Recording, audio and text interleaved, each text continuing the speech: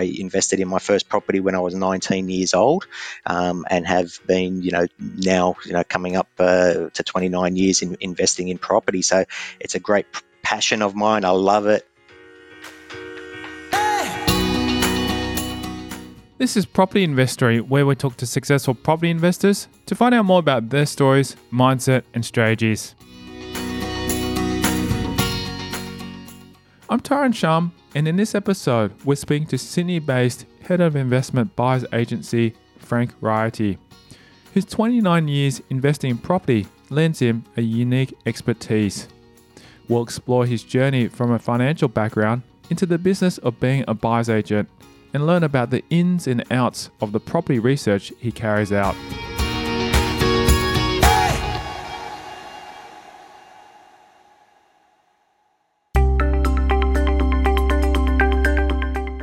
Starting his portfolio when he was just 19 years old, Raiti has extensive experience in property investment, which lead to where he currently works as a buyer's agent. So, what does a typical day look like for him? Can range from anything from, prospecting for new clients. We have a lot of inbound leads come to us and inquiries. So following up on those and just having a chat to people and seeing what their strategy is, why they want to get in why they're looking to invest in property or buy, owner occupier. So finding out a little bit about their story, having a casual chat, going on to managing current clients, sourcing properties for them based on the criteria in their brief. Whether they be off-market properties, pre-market or on-market. So monitoring the property market and stock of what's out there.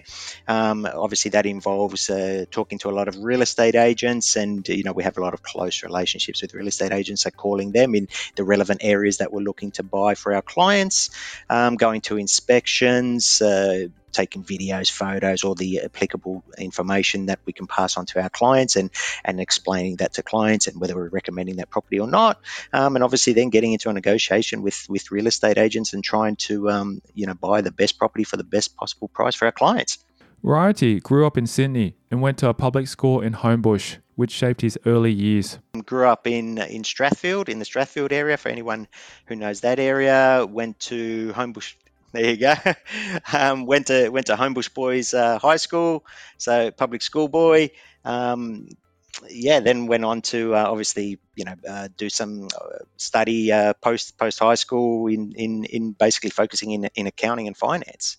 Raiti looks back fondly on his upbringing in Sydney, particularly remembering the simpler times before a lot of today's technology. I went to high school in, I finished in 91, so I went there from like 86 to 91. So I suppose in the glory years of the 80s, as they call them, fun times, no mobile phones and no Netflix and Foxtel and all these channels of choice, but playing on the street with my mates in the street, riding our bikes, no helmets, playing cricket on the street, touch football on the street. School was great, it was only happy memories, to be honest with you.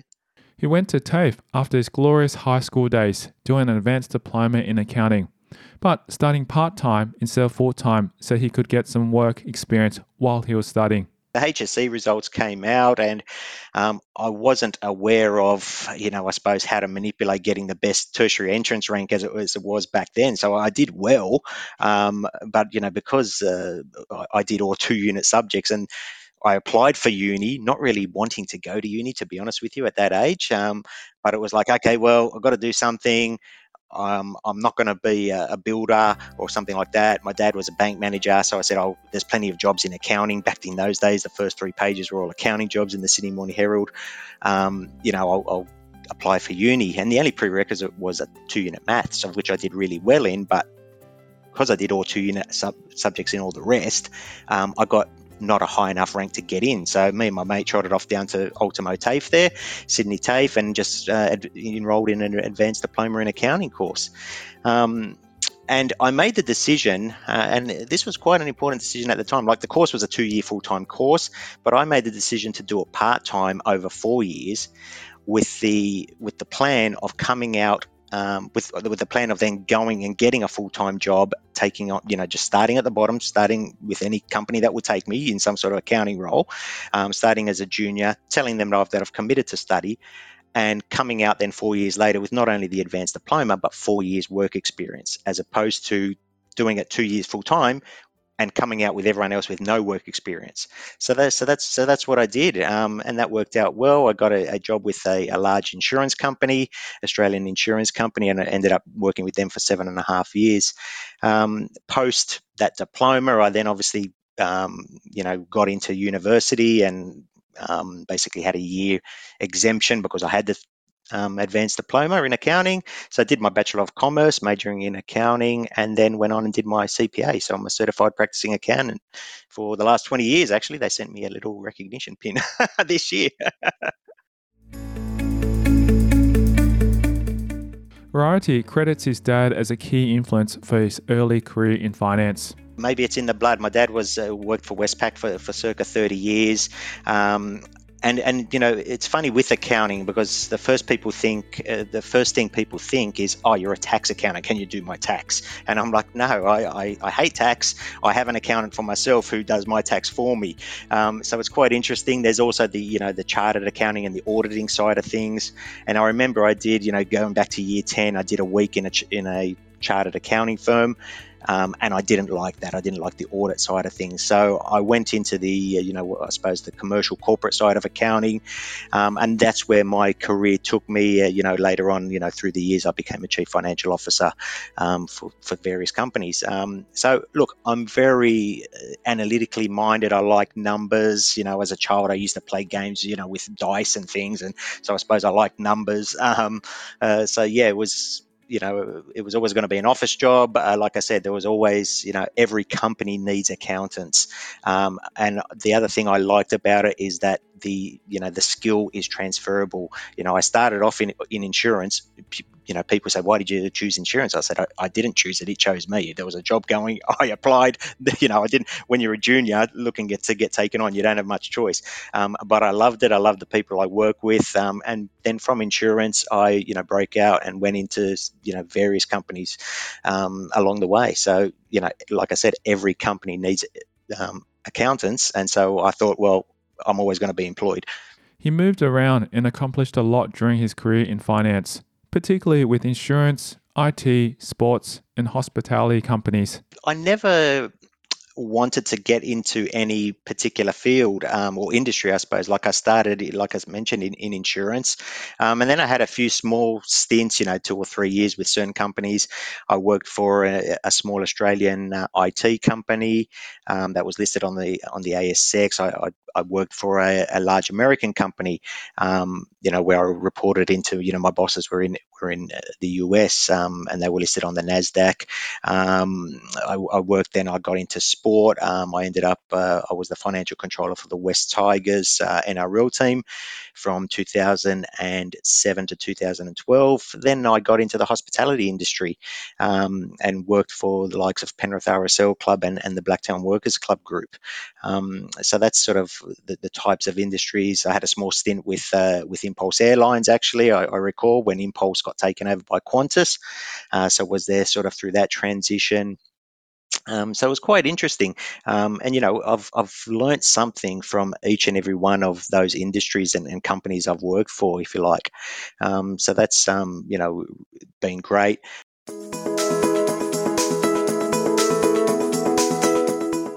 Once again, following a suggestion from his dad, Raiti began investing during the 1990s, close to home. The story I tell people is, I started working as I mentioned in insurance, and that was probably, I started working there in 92 or 93. And, I was literally on $17,000. Now, at that time, that was the going rate for a junior, and it was more money than I'd ever earned before. Earning, the only other job I'd had prior was, working in Macca's for a little bit of time there during school. And then, so I was earning $17,000, and then just one day out of the blue, my dad just came to me and said, so what are you doing with all this money you're earning? And I said, what do you mean all this money? I said, I'm earning $17,000 per annum. I sort of laughed. And he said, have you thought about buying a property? And I said, well, not really. Anyway, he just left it with me. He was very smart, my dad. He just left it with me, just planted the seed, and I thought nothing of it. On Saturdays I go and play soccer. And then about 6 weeks later, later, from memory, I came back to him and I basically just said to him, "So are we gonna buy this property or what?" And he said, "Oh, so do you want to buy one? Do you?" And I said, "Yeah." So I said, "Look, I'm not interested in going and doing inspections and looking at it. So I'd go out and play soccer on Saturdays, and my mum and dad would go out and do inspections." And then, basically one day they came to me. I still remember I was, playing soccer, and they're screaming out from the sideline, "We found one! We found one!" I'm like, "All right, let's wait till half time." And so I went to look at it. It was a little small 2-bedroom unit in Croydon Park. So we lived in Strathfield, so they didn't venture too far. It was your typical, we know this area, let's just look around the surrounding suburbs. Something that I obviously could afford, and obviously my dad had done the sums, being a bank manager. You can borrow this much. If you can get rental income of this much, this will help service the loan at whatever the current interest rates were back in 1993. And we ended up buying this little two-bedder for $83,500.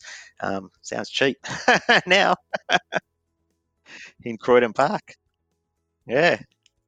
So that's how it started. So my dad was, I still credit him to planting that seed, and I took it from there, if you like. His parents also dabbled with investing. I can't remember if it was before or after I purchased mine that they also purchased an investment property themselves. But then, like most people, they didn't go any further than one investment property, and for whatever reason, I can't even recall now, they ended up selling that. Um, so yeah, I was the one who then built on that, and went from one to two to three to the multiple I have today. Raiti talks about his portfolio, but also reflects on investing mistakes and challenges in the past. My current wife and I, we have 9 properties, so that's 8 investments and obviously one principal place of residence. Probably my worst investing moment was not property investing related. It was more share related investment.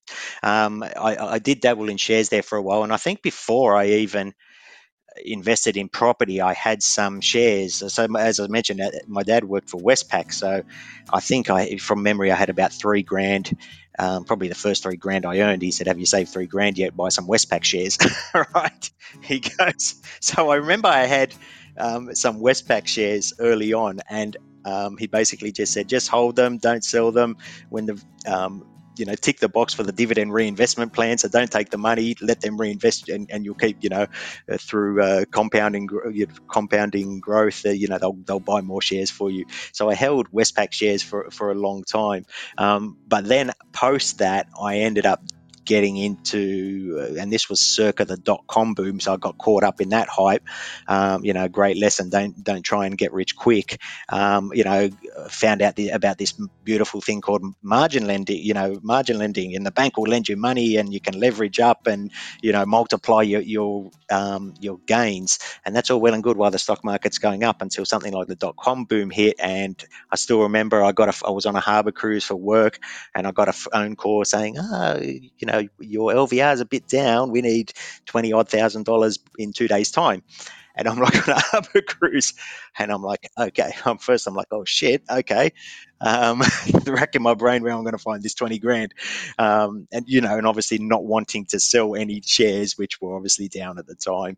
Now, thankfully, being smart, I suppose, I didn't leverage myself too much, and I knew that these margin calls were a possibility, and so I obviously had some savings set aside, so I was able to make the margin call from memory without selling any shares. But yeah, that was a great lesson in volatility, I suppose, as to how volatile that the share market can get. And having been invested in property at that same time showed me just how resilient the property market is. And one thing that I've learned over the past 29 years of investing, and if we call an investing, a property cycle every 10 years, this is like my third one now, my third cycle, if you like.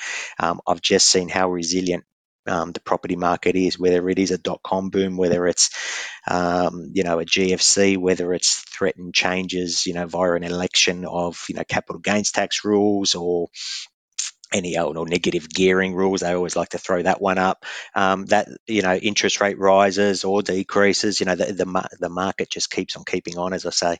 And as long as you have the patience and to hold long term, I can only recommend property investing that you will do well. It's worked for me, as long as you're buying quality properties in quality locations, I might add.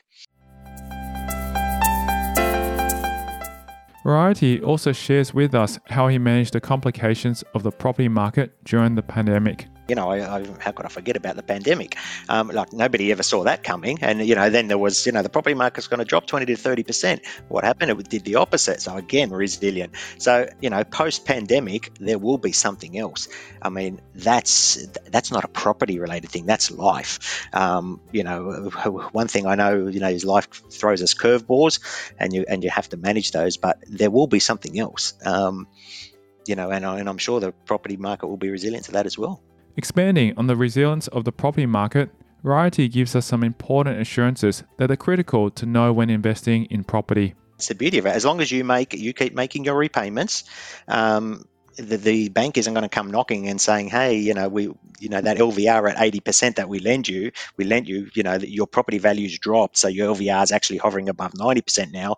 That's uncomfortable for us, because unlike the share market that gets valued, every second that the share market is open, the property, your property that you own or invested in, it doesn't.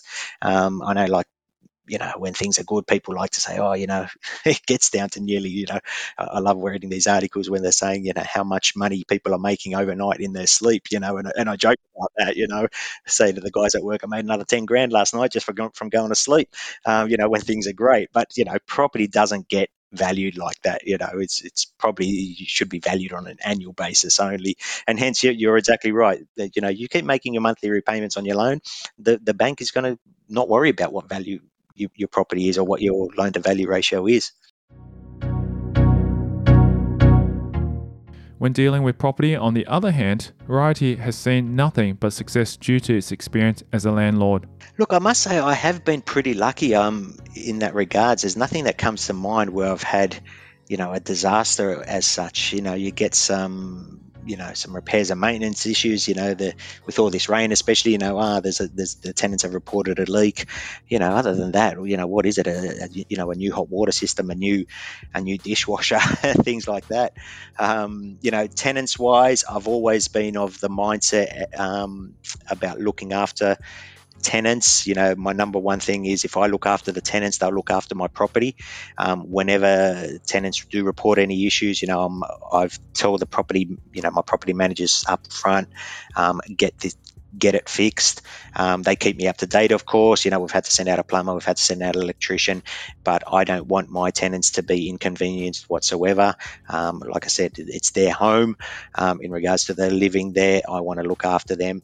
I've never been too greedy or bullish on rents. If anything, $5, $10, or knowing what the market rent is and sort of not being at the top end of that. Because, I don't want to be in a situation where I'm upping the rent by so much and forcing people out, and then without rent for 1 or 2 weeks to chase an extra $10 or $20. It doesn't make mathematical sense to do that. Throughout his journey, Raiti has learned so much about investing in property, but it's when he realized his great returns on his investments, he knew this was the right path for him. When I think back, buying that first property, at, $83,500, and I actually sold it 10 years later. And the only reason I sold it is because at the time I was about to get married. So, I was looking for a deposit to, buy a principal place of residence. And the thought there of using equity, it was sort of like, I can't recall, to be honest, whether that notion was around or why the bank didn't tell me that, etc., or why my dad didn't. It was sort of like, if you want to, yes, you've got some capital growth there, we sell it, we take that money, and we use that for the deposit. Because if I knew then what I knew now, I probably wouldn't have sold, to be honest with you. Because, although I have the 9 properties now, I've probably bought and sold for various reasons over the years as I was educating myself, I suppose. So yeah, that first property in Croydon Park, bought it for 83,500. 10 years later, sold it for 180. Now I remember at the time the agent telling me, "Wow, 180 is top dollar. Similar ones to this are only selling for 170." And during that 10 years, I purchased the second one. It was actually a studio apartment. I remember I saw it in the Sydney Morning Herald one Saturday morning, studio apartment in Ashfield. And I bought that for about 110 and sold that one, pretty much sold them both to fund this principal place of residence, and sold that one for about 170, 180 as well. So I suppose, looking at that, I'm going, wow, this Croydon Park property, I've just made 100 grand in 10 years for basically doing nothing. I didn't have to work for it. And that was that, I suppose, aha moment where I'm going, I've just made 100 grand here. I started 10 years ago, I was earning $17,000. Who knows what I was earning 10 years later? Probably 35 grand. I don't know. And I've just made 100 grand for basically, not doing anything, just buying the thing, paying the interest, collecting the rent, attending to a few repairs and maintenance. And 100 grand was a lot of money back then. It was more money than I'd ever seen. So that was that moment that really got me then going, wow, this property investing does really work. Beginning his property investments back in 1993, Raiti emphasizes the importance of having an investment-based mindset when considering your assets, even your principal place of residence. If I look at my portfolio of investments that I'm holding now, the earliest one goes back to 2007. Like I said, I started in 93, built up some equity in those two, sold those to buy a principal place of residence. And then, and obviously, buying the principal place of residence is a lifestyle thing. It's a life choice. I still look at those as investments. I know a lot of people say your principal place of residence is not an investment. To me, it is, because it's it's the capital gains tax free investments as well. And if you buy, like I said, a quality property in a quality location, obviously depending on where you want to live, they will perform well as well. So, but in my current portfolio, I have a unit, actually, funnily enough, in Gladesville. Bought that back in 2007 before I even thought about living in Gladesville myself, and that one has well and truly doubled. If I look at it now, I've had that for 15 years actually, and that's increased 128%, and with an actual average annual growth rate of 8.6%. I've got a little spreadsheet here, by the way. I don't know all these numbers off the top of my head.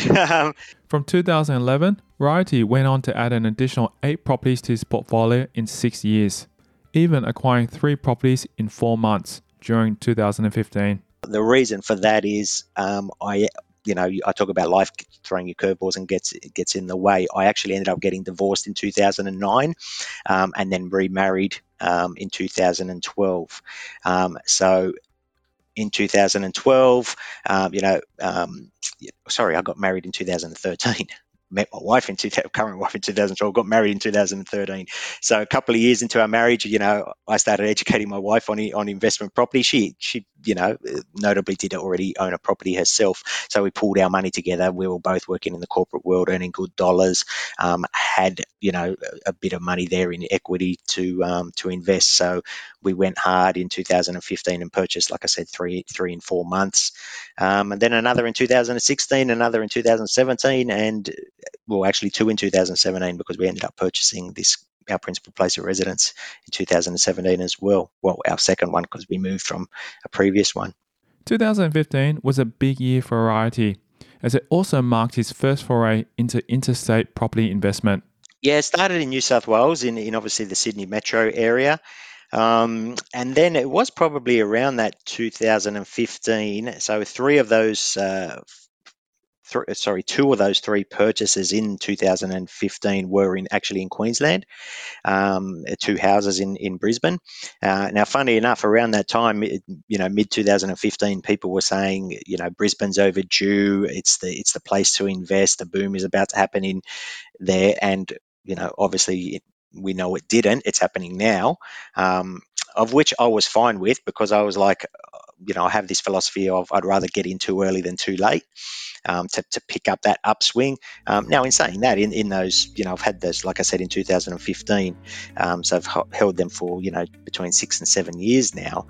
In that time, they were growing at maybe 3, 4, 5%. If I look at them now, the average annual growth rate, is, for one of them's at 9%, the other one's at 8.3. So they've really taken off, in this last couple of years, and hopefully still a couple more years to go, or maybe a decade to go in Brisbane as they play catch up to the rest. And I made the decision to invest in Brisbane with the help of a buyer's agent, of course. Basically for a bit of diversification too. It wasn't about just the media saying Brisbane's about to boom. It was about, okay, well, I've got enough in Sydney now, and Sydney was becoming more and more expensive as it does. Let's go in and diversify into Brisbane. So I got 2 houses in Brisbane, and also then went into Melbourne in 2017 and bought a house in Melbourne. So all in all, I've got, what have I got here? 5 houses and 4 units. 2 houses in Brisbane, 1 house in Melbourne, and the rest, all the units are in Sydney, and a couple of houses in Sydney as well. Raiti shares some examples of what it means to invest in high-value assets in the right areas can do for you. It's valued at, circa 14 million at the moment. Across those, and that's across the 9 properties, including my principal place of residence. If I split that out, the 8 investments are probably worth around 11, and my principal place of residence is gone up to be worth around 3. And yeah, look, obviously they're bringing in rental income. Rental income is probably just under 300k per annum. Obviously, that's gross before interest repayments and associated fees with holding the properties. And that's has given me, that was one of the reasons why I was able to leave the corporate world. Actually, when I left the Blacktown Workers Club group, I had been promoted from CFO to CEO. So it was a big decision, to walk away from that.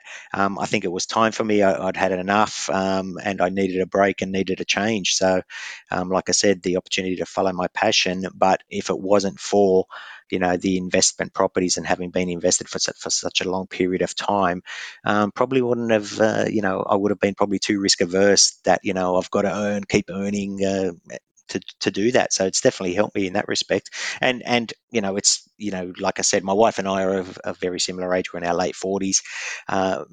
It's the big decision now of, the decision is ours as to when we want to pack it all in and retire and go traveling for most of the year and things like that. But that's probably, when we hit 50 in a couple of years, another one of those lifestyle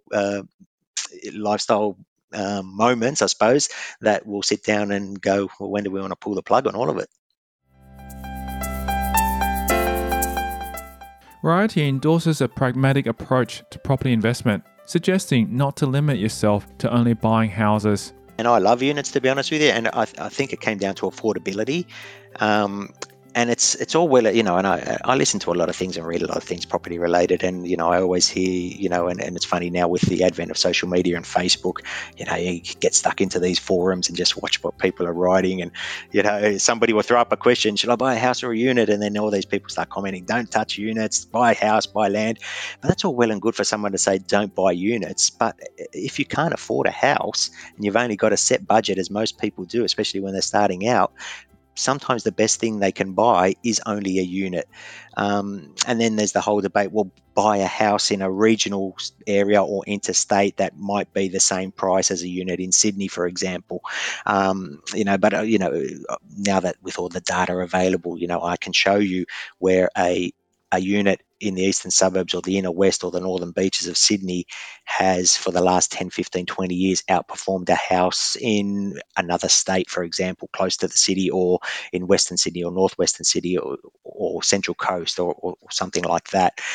So it's quite interesting. Units do grow in value. They still have good, rental yields on them. They're easy to rent. Yes, people go, oh, what about the strata? I say, well, yes, there is strata fees, but on a house you have repairs and and maintenance. And if anything, the repairs and maintenance there is repairs and maintenance on the land. I own both. I know, this tree is starting to overgrow and shadow the bedroom of the house. You need to get someone in to cut those trees back. Many things. I had a tree fall on the back shed in one of the houses in Brisbane in a storm, and for whatever reason, the insurance didn't cover it. Luckily, it wasn't too much. The shed itself didn't get damaged. They just had to pay for the tree to be removed, and things like that. I've got units where I literally haven't had to change a washer and a tap for 5 years. So, and then others where, well, yeah, the dishwasher's gone, the hot water system needs replacing, and things like that. Raiti has seen firsthand how maintenance issues can arise seemingly out of nowhere. Comes out of the blue, yeah. But then when you add it all up at the end, you go, wow, that equates to, well, if I was to divide that by 4, that's a $3,000 per quarter, not $3,000, but $2,000 per quarter strata bill, basically. And then the landlord's insurance that comes with, a house as well. Whereas, with obviously you still have landlord's insurance for your units, but the building is insured by the body corporate, by the strata. It's only your inside your tenancy that requires you to take out landlord's insurance. So yeah, it does add up, the repairs and maintenance. But whether it's a unit or a house, those things are, like I said, when it rains it pours, so to speak.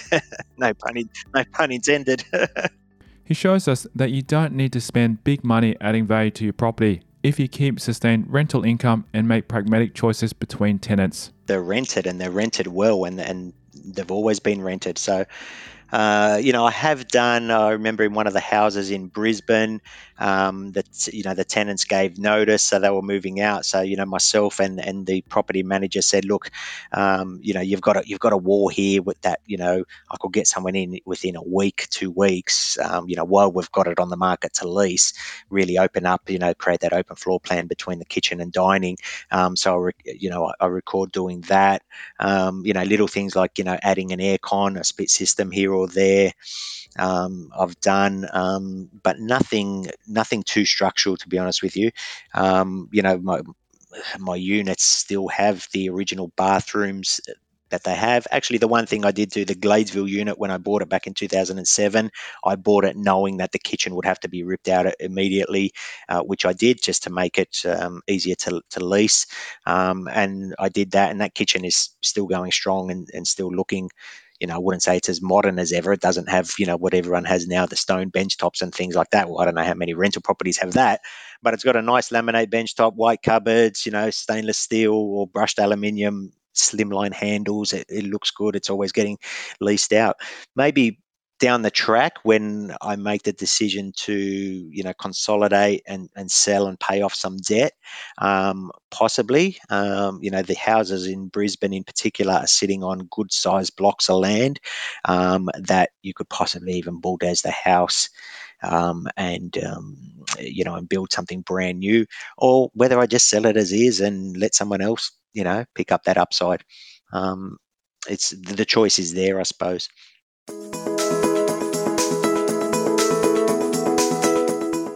Taking us through why he has his property portfolio, Raiti presents to us the freedoms it has allowed him. Early retirement, I still remember my dad saying at 19, when we bought the first one, you'll thank me when you're 40. Now I was 19, I'm like, 40? That's a lifetime away. And here I am, nearly 50. And I still remember it like it was yesterday. It's funny, my memory's still there, so that's a good thing. And he was right, and I thank him every day for it. So yeah, look, and that was always the goal, that to have the choice when I got to this age, sometime between late 40s and 50s, to make the choice, on my terms as to when. To retire and to travel, basically. And just having the lifestyle you want and the freedom to do what you want. Who knows? I may keep working. I may not. As long as I'm happy and enjoying life, then I'll keep doing what we're doing. But I suppose it is about that choice. It was also about not relying on superannuation. And especially very early on when you're only earning $17,000, you're not getting much super there. And I always never worried about super. I was like, if I ever get any super when I hit 65 or whatever the year was, well, that'll just be a bonus. And obviously over your career and as your salary increases you're in executive roles, you're like saying, oh, there's a bit of super there now. That'll come in handy one day, but that's still, what is it, 60, 65 before you can even touch that. So that'll be a bonus when it comes. So I wanted to be self-funded. I didn't want to rely on the system, whether it be the pension or super. I wanted to have unencumbered rental income coming in to support my lifestyle and my retirement, if you like. I've been quite lucky, and this is the thing: the investment property, or investing in property, hasn't restricted me in any way in regards to traveling and things like that. I always say that, although for a long part of the, especially the early years, the properties were negatively geared. In other words, I was making a loss on them. Rent was always coming in, but it didn't restrict me at any in any way. I suppose luckily I was employed in for good companies with good jobs, and earning average to good salaries. Towards the end it became very good, but they didn't restrict me at all. Property managers manage the properties. Yes, you get an email, etc. And today it's great. You can make a phone call from overseas. You can respond to an email, but it's not something I've had to keep an eye on and manage every day. So from that, ease of investment, it's worked out really well. But yeah, look, I suppose the plan is, I say to my wife, in a year we'll travel for 3 months, come home for 3 months, see friends and family or whatever, plan the next trip, travel again for 3 months and come back, whether that plans out like that or not. But even just the ability to, to go away somewhere for a couple of weeks is nice. Actually, we got away for the first time just this week. Last week, went up to Noosa, and it was funny, as a buyer's agent, it was like I was negotiating with a real estate agent, and we exchanged on a property, in my board shorts on the beach in Noosa, literally. I said to the agent, I said, you realize, he said, are you still in Noosa? I said, yeah, I'm on the beach as we speak. Explaining the importance of motivation when pursuing building a property portfolio, Raiti emphasizes always thinking about the reasons you're investing. We're talking to clients all the time at Henderson. We're asking them what their strategy is, and my wife and I, we don't have kids, but others obviously do, and they're looking, and you hear stories about how hard it is, for future generations, current generations to be able to afford property. So a lot of people are buying properties or investing in property with the aim of holding them long term and obviously passing them on down to their kids, and giving them the head start that they need. Now, as my wife keeps telling me, we don't have any kids, so she goes, we're not leaving them to anyone, we're going to spend them. We're going to spend them. I said, well, we don't want to spend them too quick. We don't know how long we're going to go on for, but hopefully a long time. Now, back in the early 90s, there wasn't much. Buyers agents. I don't even know if buyers agents in Australia were around in the early 90s. The internet was only starting to kick off. People didn't know if that was a real thing or not. And so there wasn't much freely available information. And, a lot of what I have learned, especially in those 90s was through trial and error. Like I said, selling when I probably didn't need to sell. And they're all things, they're all life lessons that you learn along the way. Raiti credits his mentor and investment idol with his unorthodox approach to property investment. Look, in regards to a mentor resource, if you like, I did come across in 2015 Chris Gray, who's a prominent buyer's agent in the eastern suburbs of Sydney. He has a different way of thinking. He was very similar to myself. He was an accountant. He tells the story. I remember watching a YouTube video. It just sort of mesmerized me. He was an accountant working for Deloitte. Tells the story of how, people were earning 100, 200 grand. They're his colleagues, but they were blowing it and not investing any of it. So, it comes back to the story. It's not about how much you earn. It's about how much of that you retain and can invest. He calls himself a contrarian, which is, he does the opposite to everybody. So, he tells his story. He bought half his portfolio in the GFC while everyone was selling. He was snapping up properties, very smart. So, yeah. And I actually, sat down with Chris, got in contact with him in 2015. 2015, my wife and I said to my wife, we're going to go and meet Chris Gray. That's that guy I keep watching on TV and watching his stuff. So we went and met him, and we engaged him as a buyer's agent. To buy us an apartment in the eastern suburbs. So even though we live in Sydney ourselves, Chris ended up buying one for us in Coogee, which I obviously still hold today. So that was one of those three in 2015. He ended up getting that off market for us, which was great. So that opened my eyes to the likes of off market properties, and there were a lot of properties that the general public just don't see, because they do trade off market. Obviously, in the last year of being a buyer's agent myself, I've really seen how prevalent that is. And for whatever reason, some vendors just like to do that. So yeah, look, and so then I, having already watched Chris and talking to him, and then him engaging him as a buyer's agent, and still friends with Chris today. And anytime Chris, he has a book that I think he tells the story. He's where he used to use examples in the book of a property, you buy a property for 500,000. He's had to up it to change to $1 million now, just to make the examples relevant. But otherwise, his book, that he gives away for free, mind you, is still relevant, and is just some great insights there. And it talks about logic. I love his story about how he went to get a loan because he wanted to buy his own place, and I think this was back when he was living in the UK. He wanted to buy his own a place to live by himself, and the bank wouldn't lend him the money. So he said, how about I buy a 3-bedroom house and I rent out 2 of those bedrooms to my mates, so those bringing in some income? And the bank said, yeah, we're fine with that because you've got income coming in. So he couldn't buy a 1-bedder, but he could buy a 3 because he'd rent out the other 2 bedrooms, bringing in income, and he was basically then living for free. And great thinking, and that contrarian thinking. Sharing with us his mantra, Raiti talks about the best advice he'd ever received. It's actually again come from my dad, and it's a quote that actually is relevant to a hell of a lot of things in life, and it's never put off till tomorrow what you can do today. It's relevant in life, it's relevant in your jobs, in your career, and it's definitely relevant in property. A lot of people do put off buying property or investing in property till tomorrow, and then tomorrow comes and they put it off again and again. Now, the reason why that is, whether they're just not decisive, not sure, lack of education, lack of information, I'm not sure. But definitely, never put off till tomorrow what you can do today. And, there's plenty of stories where, back in my corporate world, where I'd be, it'll be late at night and, I just want to go home, but I know I've got to finish this thing. And, the question comes across your mind, I'll just do that tomorrow. But then I remember that quote and I go, no, I'll do it now. And then more often than not, tomorrow would come and something would happen. And I'd go, you know what? I'm glad I finished that last night and not today, because I wouldn't have been able to get to it today. So like I said, it works in your career, works in life, that saying, and definitely works in property investing as well. Don't put off till tomorrow what you can do today.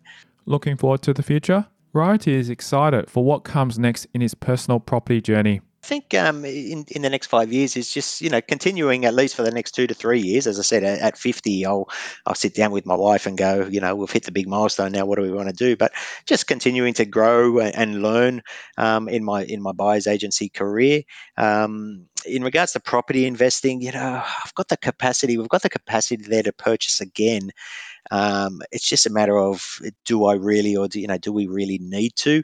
Like I said, the portfolio is sitting at 14 million now. The LVR is down at 45%. We've got no children to leave it to, so how much do we really need in retirement? I think I'll just let what the 8 investments and plus the house we live in just keep doing what they're doing and growing, and doing what they do over the next 3 to 5 years, and see that out, and possibly get to a stage where then we'll sell as little property as possible, maybe sell 1 or 2. That'll pay off the debt on all of them. And then we've just got unencumbered rental income coming in. So really just consolidating the portfolio, I think, is front of mind. I'm always on the lookout, though, as it's part of my job now. It's daily routine that, when a good deal comes up, and I love looking at property and buying properties. So who knows, maybe there might be another purchase there, another unit or something in the east. Who knows? Frank, you've achieved so much success. You've been able to share your amazing story about your property investment journey. How much of this success is being due to your skill, intelligence, and hard work, and how much of it is due to luck? You've got to create your own luck. You got to put yourself in the best position possible to then be able to reap the rewards of whatever luck life throws you. It's quite easy for people to say, you invested in property, you got lucky because Sydney boomed, or Brisbane's now booming. Well, had I not invested, had I not had the intelligence to want to invest and understood what it could do for me, the property market could have boomed 1,000%, and had I not been invested in it, there would have been no luck come my way. So you've got to make the decision to reap the rewards of luck. So, I would say a combination of both. I was smart enough to invest in property at a very young age. I was able to do that because I made the decision to live at home, not buy a car, save hard.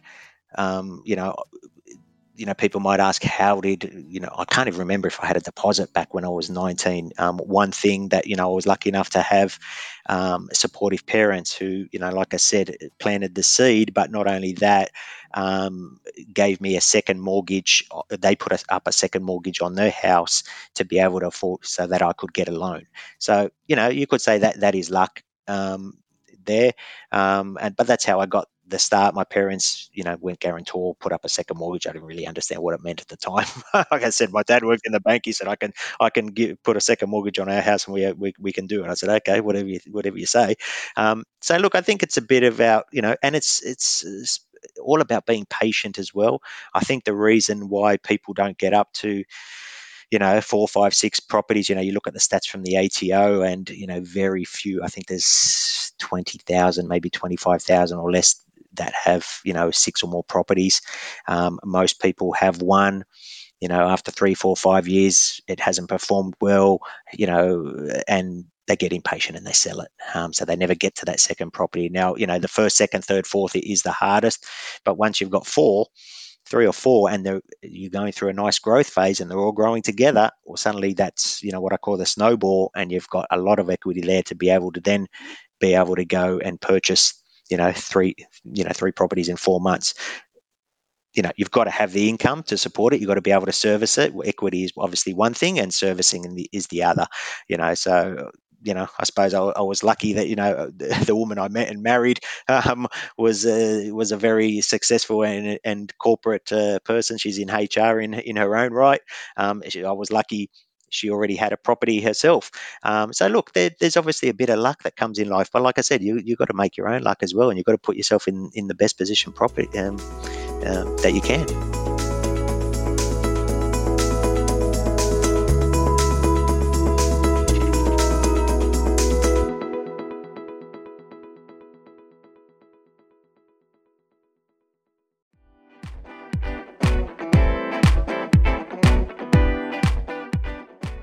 Thank you to Frank Raiti, our guest on this episode of Property Investory.